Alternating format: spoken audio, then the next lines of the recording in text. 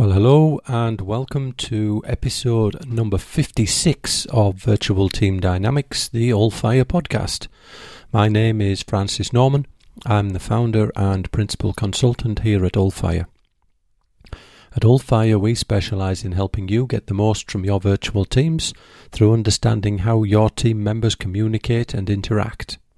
So on the podcast today, we're going to be talking about the value of face-to-face meetings in virtual teams, why you should have them and why sometimes you shouldn't.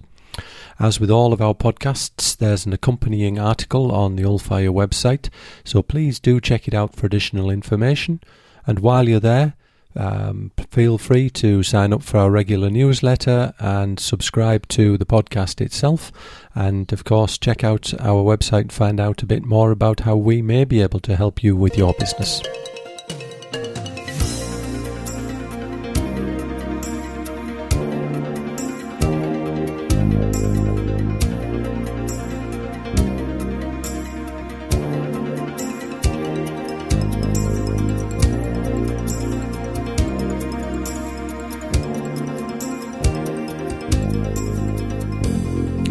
So face-to-face meetings in virtual teams. It sounds a little bit odd that you go to all the trouble of establishing a virtual team. You manage to secure your workforce in the various locations around a city, around a state, around a country, around the planet, and then set them up so they can work without actually interacting face-to-face. But at the same time, in the back of your mind, you've got to recognise that you do need from time to time the opportunity for at least some of the people who are forming this virtual team to meet face to face and spend some time together. Now, in the early days when virtual teams were first really starting to get going, probably I'm going to say maybe 8 to 10 years ago, companies saw it as a way to avoid any of the costs associated with bringing people together physically, for bringing them together where they could sit and spend some time together. So they would insist on people not travelling. They would insist on people using video conference where it was available, using telephone conference calls and so forth, but not allow them to meet. Now what happened there is that humans are very social animals. We like to spend time together, and we use that as a way to build relationships. Once you've sat in the same room as your colleagues and you've spent a little bit of social time with them, you've stood around and drunk water together, drunk coffee together, been out for a meal, whatever your social interactions would be, you get to know a little bit more about the people that you're working with. And the more you know about them, the easier it is for you to then communicate with them. And the easier it is for you to build the levels of trust that you really deeply need within a virtual team for that team to be effective. So hence, while at one point the mantra was that you did not meet face-to-face for these virtual teams, as time has gone by, there's been more of a recognition, certainly in some areas, that companies and individuals need to find at least a small amount of time from time to time to meet together and sit together. Now, we've put a few points down on the article that accompanies this podcast in terms of actual key reasons and times when this should happen. So the first one here would be in planning sessions. So if you're kicking off a major project, if you're kicking off a major new initiative, if you've got an organizational restructure or something going on, before you really get started in terms of producing deliverables and moving on with the work, you need to get at least the major players from each of the locations together in one place so that they can make sure that they are all fully conversant with the requirements of the work, that they all fully understand why that work is being done, what the objectives are, what the potential hurdles will be, what the milestones will be, when something goes wrong, how will they resolve conflict, how will they share rewards, and so forth. So you need to have an opportunity for these people to actually meet. Now, you can do all of these things that we're going to describe here over the phone. You can do them all on a teleconference or on a video conference. And if you've got a very, very mature, well-established group of people who've worked together multiple times and who know each other very well, then you can probably do this. and do it virtually. But if you get new people coming in, you need to bring them in and to bring them to the same point in terms of relationships with their colleagues as those who are already in that situation. So the second point where you need to think very carefully about having these face-to-face meetings is in kick-off meetings. So when you're actually starting the work, you've got the scope, you've got everything worked out, you can then sit together and work out who's going to do which parts and when their deliverables are required, who's going to make sure that the quality is at the right level, who is going to resolve conflicts, who's going to deal with the clients, and all of the other things that would be associated with that. This is particularly the case when you're dealing with high-value, high-risk projects, or equally when you're dealing with a project which has a very short timeline, but which will have a big impact on your organisation. So it may not be high value, it may not be high risk in those contexts, but it may have a very, very large impact on the future of your business. So these opportunities, get people together, get them in the same room, empower them to do what they need to do to make sure they can deliver the work that you need to be done in the most effective and productive way.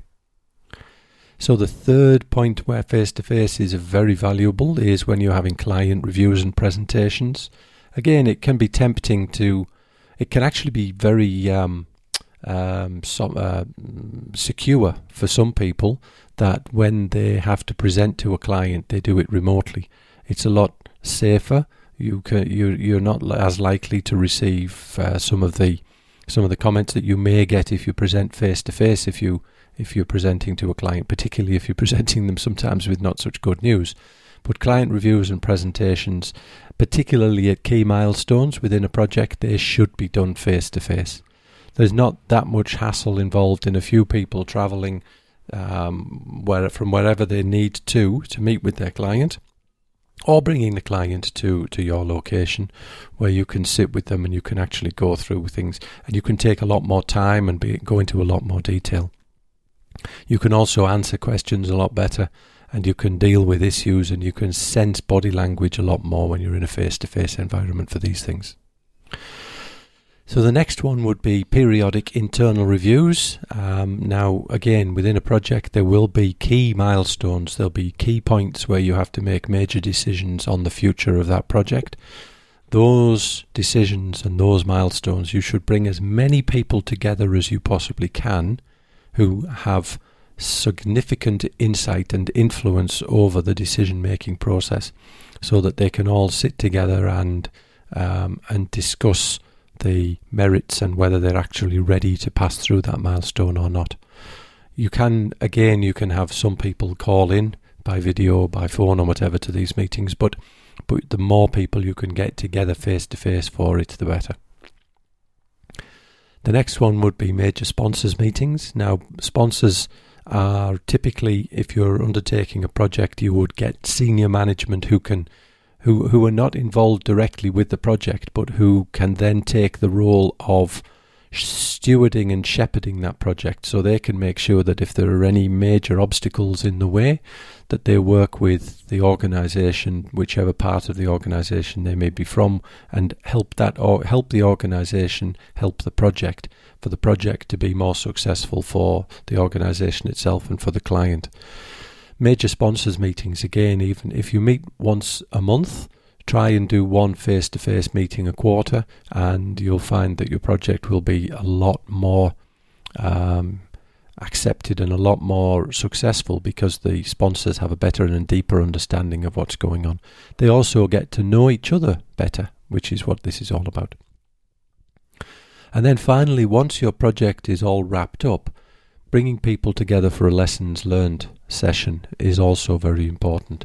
The lessons learned should be done periodically during a project, but if you fail to do that, at least at the end of the project, get everybody together face to face that can contribute to an effective lessons learned, and go through all of the good and the bad and the ugly that occurred within that project.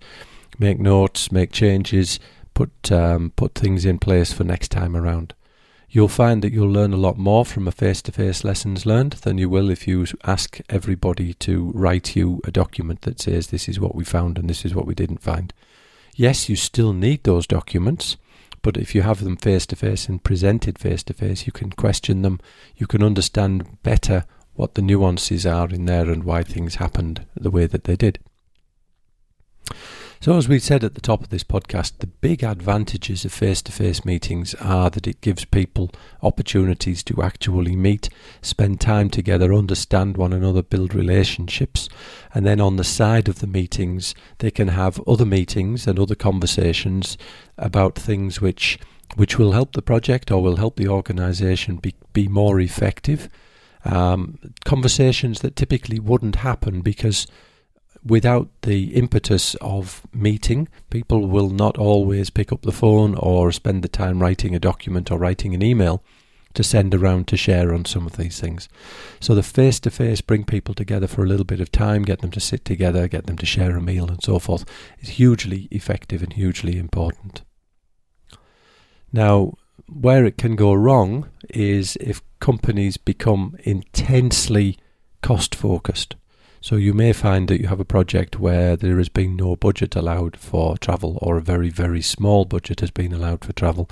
People didn't recognise the need and the merit of the face-to-face time. And then as the project goes along and people need to travel, the budgets aren't there.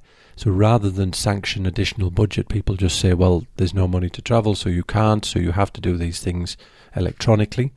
And as time goes by, the difference between the money saved on reduced travel costs as opposed to the money risked and lost on potential delays, potential rework and so forth associated with work not being done to the right quality, not being done in the way which coordinates everybody together, can become completely disproportionate.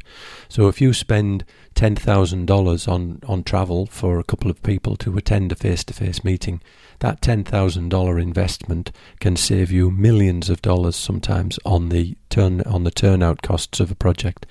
It can save you a lot of time, it can get you to market quicker with your products and so forth. So there are some real merits in being pragmatic and sensible in terms of managing who travels, when, how often, who pays and so forth. So you really do need to be very conscious of the potential benefits of face-to-face meetings rather than purely focused on the costs of people travelling to do those meetings. Now, of course, just to wrap up on that, I'm not suggesting here that everybody spends the entire working lives on an aeroplane, because that doesn't help anybody. That will kill a project's budget, so you need people to have the opportunities to spend time co-located as well. So in summary, you would need your people to have the opportunities to travel when appropriate, as long as it's cost effective, as long as it makes sense for the project. You wouldn't want people travelling all the time. You would need them to have the right reasons for travel. But when they go, they need to have the time and they need to have the opportunity to spend enough time there so they're not just there for the work. They can also build relationships. They can have side meetings with other people, and they can help your project be a lot more effective. So I hope you've enjoyed this episode, and if you have, then please do check us out. We're at www.ulfire.com.au, and of course we'd love for you to subscribe to the podcast feed, keep up to date with future episodes. So thank you very much, and I look forward to speaking to you next time around.